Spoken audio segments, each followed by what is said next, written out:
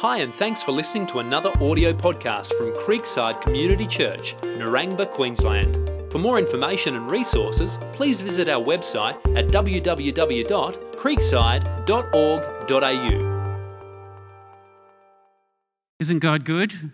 God is good. God is so good. And He's here to touch us and change us. We've been walking through the book of Mark over this school term. It's been a great series. We've been walking through and looking at all of the amazing aspects of Jesus' life and ministry. We've looked at the baptism of Jesus.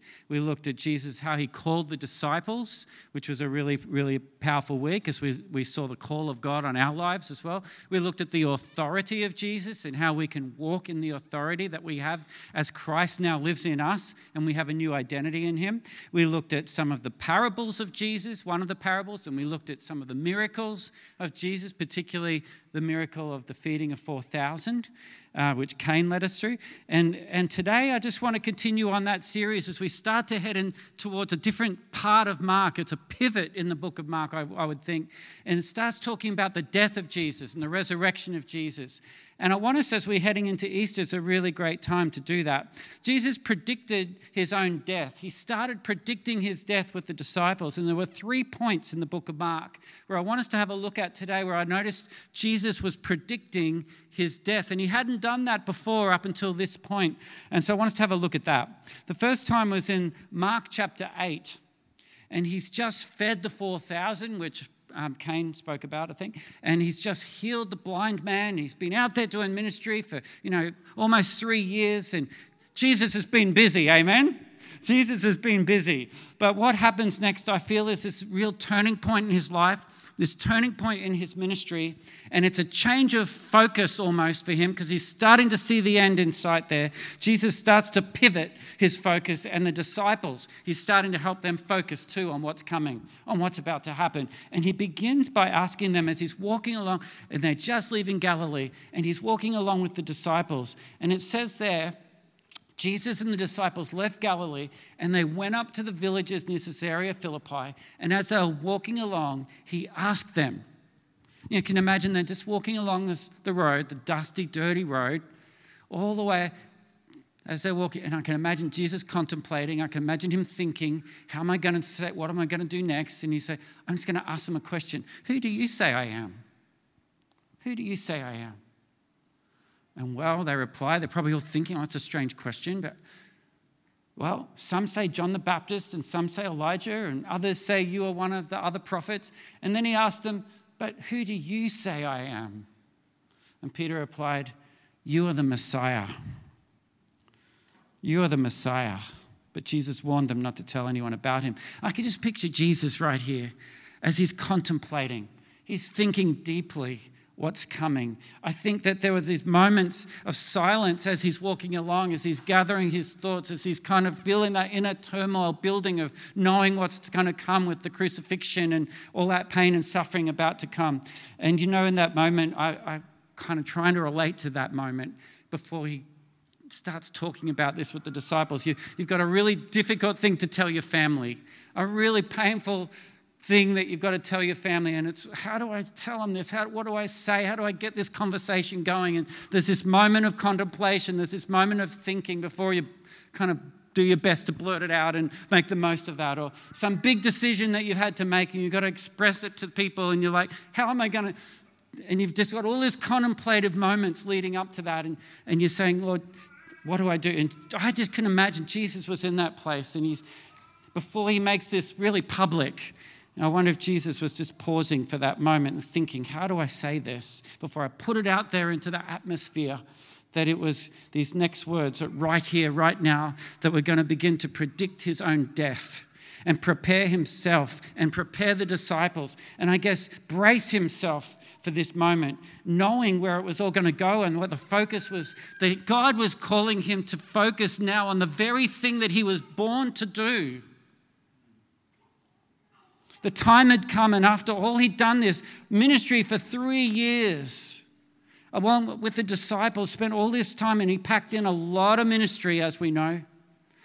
And it was right now that He began It says in this next verse we'll look at that he began to tell his disciples. As if he hadn't already done enough for teaching them and showing them the way. Now he says he began to tell them and teach them about his great redemptive plan, the gospel. It says in verse 31 there that Jesus began to tell them that the Son of Man must suffer many terrible things and be rejected by the elders, the leading priests, and the teachers of religious law. He already knew what was going to happen, you see. He was holding this all inside for all this time, and now he began to tell them. He would have been such deep contemplation here. He says he would be killed, but 3 days later he would rise from the dead. And as he talked about this openly with the disciples, Peter took him aside and began to reprimand him for saying such things. And Jesus turned around and looked at the disciples. And then he reprimanded Peter. He said, "Get behind me, Satan," he said. "You are seeing things merely..." Where are we? Sorry, guys. "Get behind me, Satan. You are seeing things merely from a human point of view, not from God's." See, Jesus is trying to lift their vision to start seeing with a godly vision. Now, we walk around, have a worldly vision. We have a fleshly vision. We have a very day-to-day, finite vision of what's going on. But God sees things from a different perspective. And Jesus is trying to lift their perspective up here to see things from God's perspective. And he goes on then, calling the crowd to join his disciples. He said, "If any of you wants to be my follower, you must give up your own way and take up your cross and follow me. If you try to hang on to your life, you will lose it. But if you give up your life for my sake and for the sake of the good news, you will save it." Hang on those words for a few minutes. And what do you benefit if you gain the whole world but lose your own soul? Is anything worth more than your soul? If anyone is ashamed of me and my message in these adulterous and sinful days, the Son of Man will be ashamed of that person when he returns in his glory, in the glory of the Father and with his holy angels. So right there, church, are some very powerful words and sobering words for us to hang on to today. Wouldn't you agree? He says, give up your life so that you will gain life. Follow me or he won't remember you. And then on the very next chapter, so they were in chapter 8, in the very next chapter, chapter 9, Jesus predicts his death again to the disciples. He says in verse 30, leaving that region, they traveled through Galilee. Jesus didn't want anyone to know that he was there, for he wanted to spend more time with the disciples and teach them. And he said to them, so again, he's teaching the disciples about his impending death and resurrection. He says, the Son of Man is going to be betrayed into the hands of his enemies. He will be killed, but 3 days later he will rise from the dead. They didn't understand what he was saying, however, and they were afraid to ask him what he actually meant. Jesus was trying to focus them and teach them and help them understand these disciples, so trying to teach them what was about to happen, but they didn't get it. And this is a point as we now are heading into Easter time, church. This is a point for us as we're in the book of Mark, where it's going to lead us into now, I would say, the next 3 Sundays of Easter-focused messages so that we can understand that as disciples of Christ, that we can understand what the impending death and resurrection of Jesus was all about. Why did Jesus have to die? Who is Jesus? Why did he have to die? Why was his blood had to be shed for us? Why did he rise from the dead? Is the Bible really the Word of God? Is these truths really affecting our lives today? This is the kind of focus that we're going to have as we look at the final week of Jesus' life. The final week of Jesus' life began next Sunday, which we begin on our Passover service. Our Palm Sunday service next Sunday on the 2nd. Our Palm Sunday. We're going to spend a whole week just thinking about what that last week, I called it the final week, what that last week of Jesus' life was all about. And then on the Tuesday night, we'll have our Passover dinner, and you will have got one of these little invitations, I hope, as you came in today. Have you all got one of these? So can you take that out for me for a moment? Everyone hold that for a moment. We're just going to have a quick look at this together. If you don't have one of these, then one of our stewards, Dan, is going to run around. Please hold your hand up. You can pop this on your fridge. This will be a good guide. Just pop your hand up quickly, and Dan and Jeff, they've got some. Just run through the aisles for me quickly and make sure everyone's got one. And you might want to take one of these to give to somebody. Mia just spoke about inviting her neighbor to come to church. Take one of these and give it to your friend and invite them to church, okay? This is a great way that they can see what's happening. And so our Passover dinner, there is a fee to come because there's food and everything provided, but it's going to be a wonderful night. We have Friends of Israel, which is a group coming to help lead us through the Passover dinner and explaining all the Jewish traditions around the Passover. Very fascinating, and how there's some direct ties to what we celebrate in taking communion together and remembering the blood of Christ. And you're going to be amazed at some of the traditions that the Jewish people go through as they look at the Passover, and how we can then see the meaning of those things. And today, it brings your Easter week to life to understand these things. And we're going to move into our Good Friday service. Our Good Friday service and understanding the sufferings of Jesus and what he went through on the cross. And that will be, remember this, 9 a.m. service, not 10 a.m. 1 hour earlier on that day. It'll be a short service, about an hour long, okay? And then on Easter Sunday, our big celebration, Resurrection Sunday, again, a great service to be inviting your friends and your family to see and learn about Jesus. As Jesus tried to explain these things to his disciples, that's what we want to do over these next few weeks.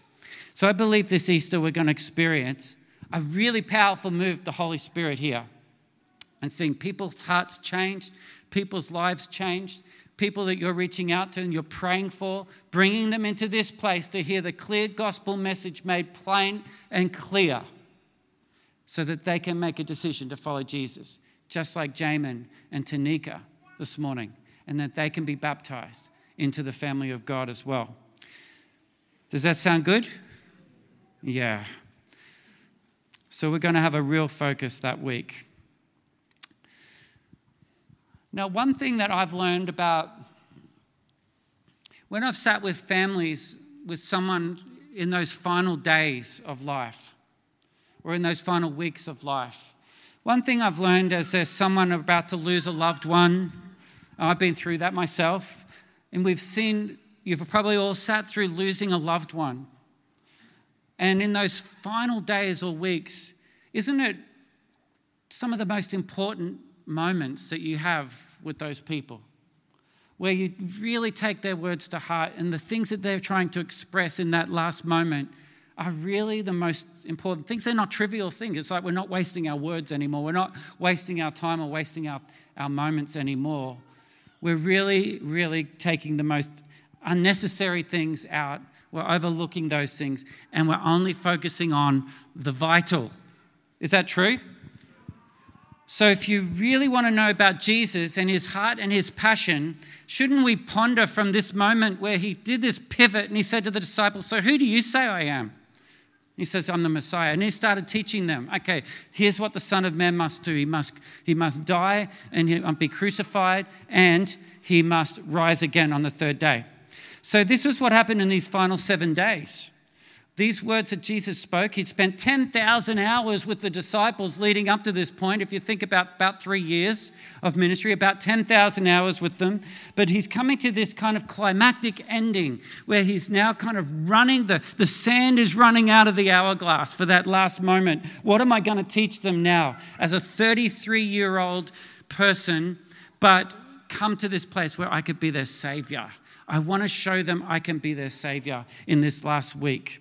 So what did he tell them? Jesus knew in detail what was going to come. He knew before anyone else what was about to happen. And as we've seen in a certain point, he began predicting his death and resurrection. So over these few weeks, we're going to go deeper into this.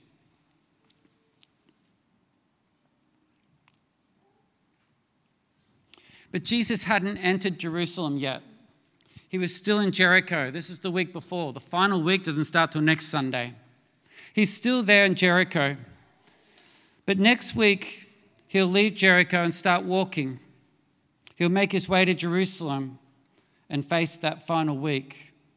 And this walk from Jericho to Jerusalem would be quite a journey for him, a walk like no other walk. And Jesus did a lot of walking in his life. But this walk to Jerusalem will be different to any other walk because he knew what would happen in Jerusalem. He knew that eternity hinged on that final week. He knew that all eyes would be on him. Now, we've seen Jesus predict his death twice, but these next 112 words in the Bible could just be read over and we could miss the significance of it. These next 3 verses I'm about to share need to stand out for us today. It's the 3rd time that Jesus predicted his death, and I wonder what that moment would have been like as Jesus was now leading his disciples along this path to Jerusalem. It was a 14-mile journey from Jericho to Jerusalem.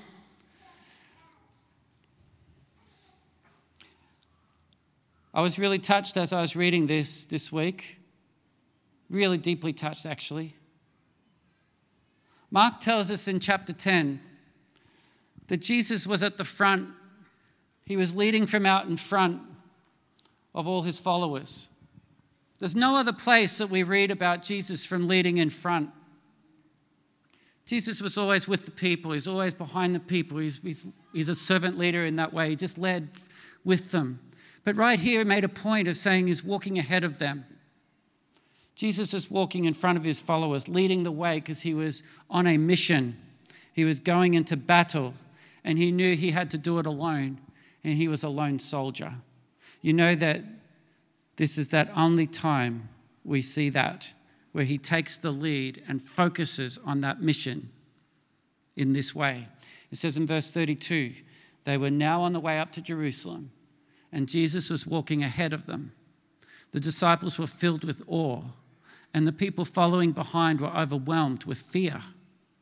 Taking the 12 disciples aside, Jesus once more began describing everything that was about to happen to him. Listen, he said, we're going up to Jerusalem, where the Son of Man will be betrayed to the leading priests and the teachers of the religious law. They will sentence him to die and hand him over to the Romans. They will mock him, spit on him, flog him with a whip, and kill him. But after 3 days, he will rise again. Jesus knew what was going to happen to him in detail, well ahead of time. He is God. He is God. That's how he knew that. He could have stopped this journey right there and then. He is God. But he was on a mission. He knew the redemptive plan that God was rolling out, that he was unraveling before him. And he was on that mission. And he was 100% human and felt the emotion and felt the pain of this whole journey, but yet at the same time, 100% God, and knew he had to stay focused. He wasn't trapped by this. He was intentionally out in front and walking toward his death and leading the way. He knew what he had to do. This prediction of death was so detailed. He knew the who, what, and when.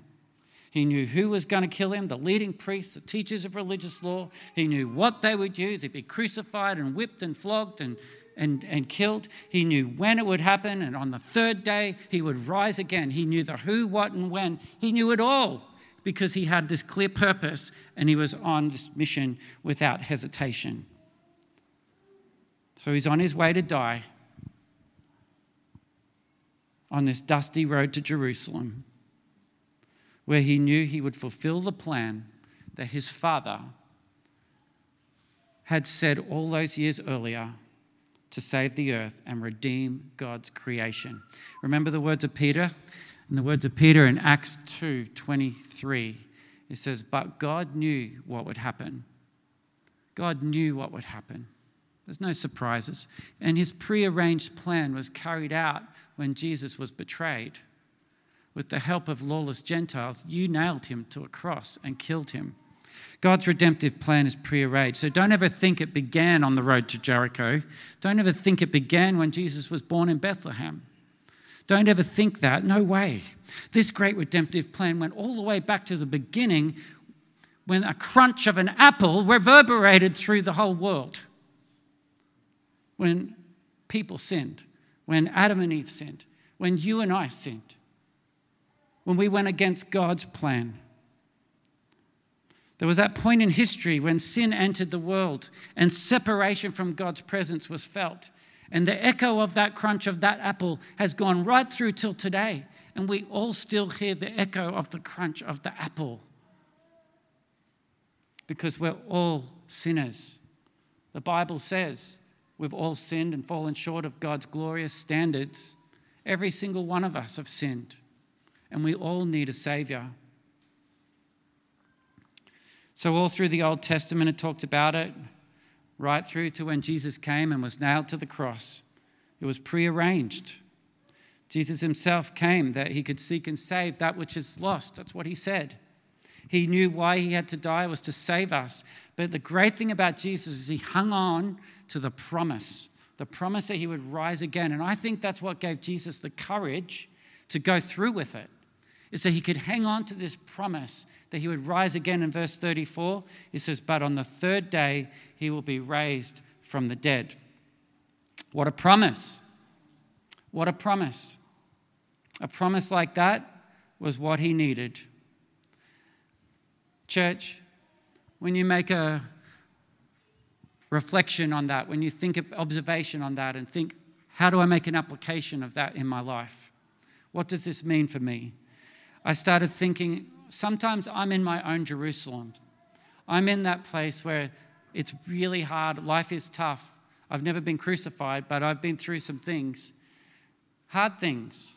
And we do go through difficult things in life. We go through, sometimes some of you are heading towards Jerusalem right now. It's an impending something coming. You feel it. Some of you are in your Jerusalem right now. It's just a really difficult moment in your life. Time of loss, time of sickness, time of suffering. Whatever that is for you right now, we need to remember we can hold on to the promises of God. The promise that Jesus rose again on the third day. The promise that we have life, an abundant life in him, eternal life in him. The promise that the things of this world are fleeting. The things of this world are just for a short moment. And then we have eternal life with God. Great promises that we can hang on to. You need to remember that God has a prearranged plan.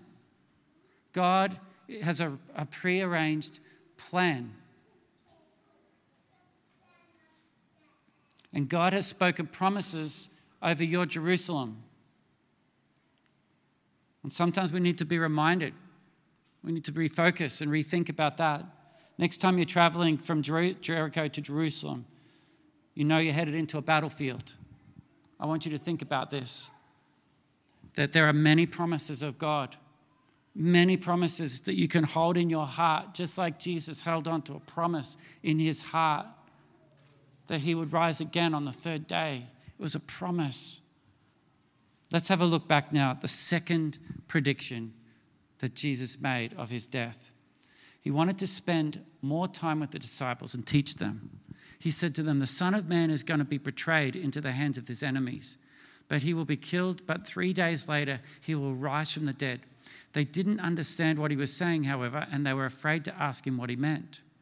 After they arrived at Capernaum and settled in a house, Jesus asked his disciples, what were you discussing about me out on the road out there? What were you discussing out on the road? But they didn't answer because they had been arguing about which one of them was the greatest. He just sat down and he called the 12 disciples to him and he said, whoever wants to be first must take the last place and be the servant of everyone else. Jesus was such an incredible, rare kind of leader. In fact, there was no one like him that has ever lived, and no one like him will ever live again. Why is that? Well, that's, in one moment, he's out the front leading the way on the mission as a leader, but in the next moment, he's sitting down in a lounge room and being a servant to all. He's a servant leader. Most of us are willing to take the credit when good things have been done, right? Some of us are willing to take the rap for the bad things that we've done. Yeah? But who here would take the responsibility for the mistakes and the sins of other people done? Anyone? I don't hear any takers. Who here would be willing to shoulder the blame for the mistakes of other people, for the sins of the world? Who here would take that upon their shoulders? Like, I'm talking about the sins that you haven't even committed yet. And Jesus took that on his shoulders too. Who would be willing to do that? Not me, but Jesus was.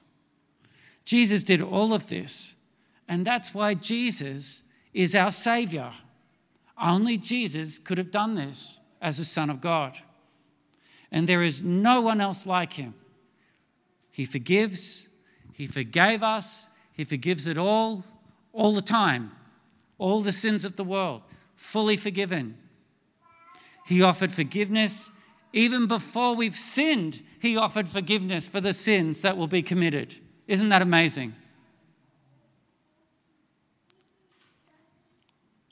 His grace is sufficient, it says. The Bible says his grace, which is unmerited favor, is sufficient to remove all of our sins, past, present, and future. We sing about it in that song, Amazing Grace. It says in chapter 20 in Matthew, just flipping over to Matthew for a second, verse 27, 28. It said, whoever wants to be a leader among you, these are the words of Jesus, whoever wants to be a leader among you must be your servant. And whoever wants to be the first among you must become your slave. For even the Son of Man came not to be served, but to serve others and to give his life as a ransom for many. Amen. I want us to take note of these words as we start preparing to take communion now. Remember this Easter that Jesus was a leader who was a servant. He was a leader who was out in front, but he was a leader who was leading from behind. He was a leader who was leading within. He was there in the lounge room sitting down with them. He was a leader who washed their feet. This is the humble-hearted servant Savior that we have. He came to serve others by giving his life.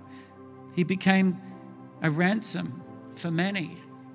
He was our King, dying for a peasant like me, a master, a king who sacrificed himself for servants like us. Can you see that Jesus' life, his death, is all about this incredible gift of grace, undeserved favor on our lives? And this love and grace has been lavished on us, not just a little bit of love, but it's been lavished on us like a tidal wave, like a tsunami coming in and just lavishing us, like a wave that just comes and takes over our whole lives and washes us away. Our Master laid down his life over mine. Just close your eyes for a moment. There's an old story, an old fable that's told about a master and a servant out in the country, and they were walking towards a city.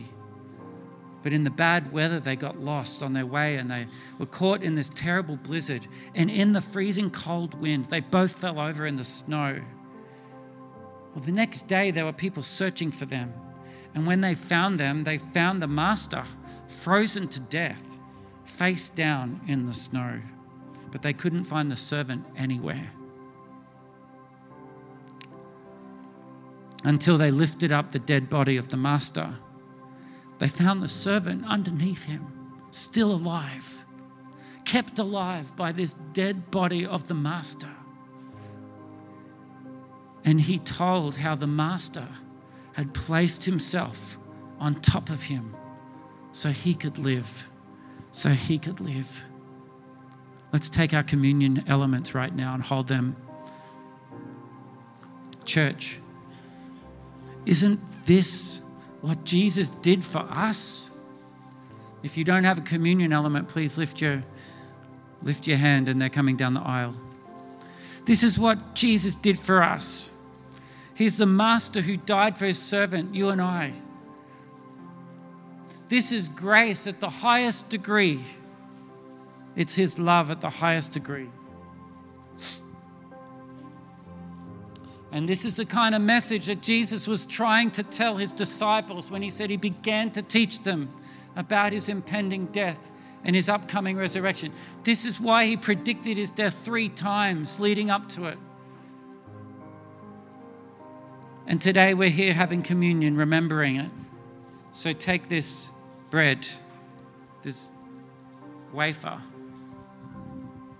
and remember the body of Jesus that was broken for you, crucified, flogged, spat on, tortured, and killed. Eat this now and remember that. Remember what Jesus did for you.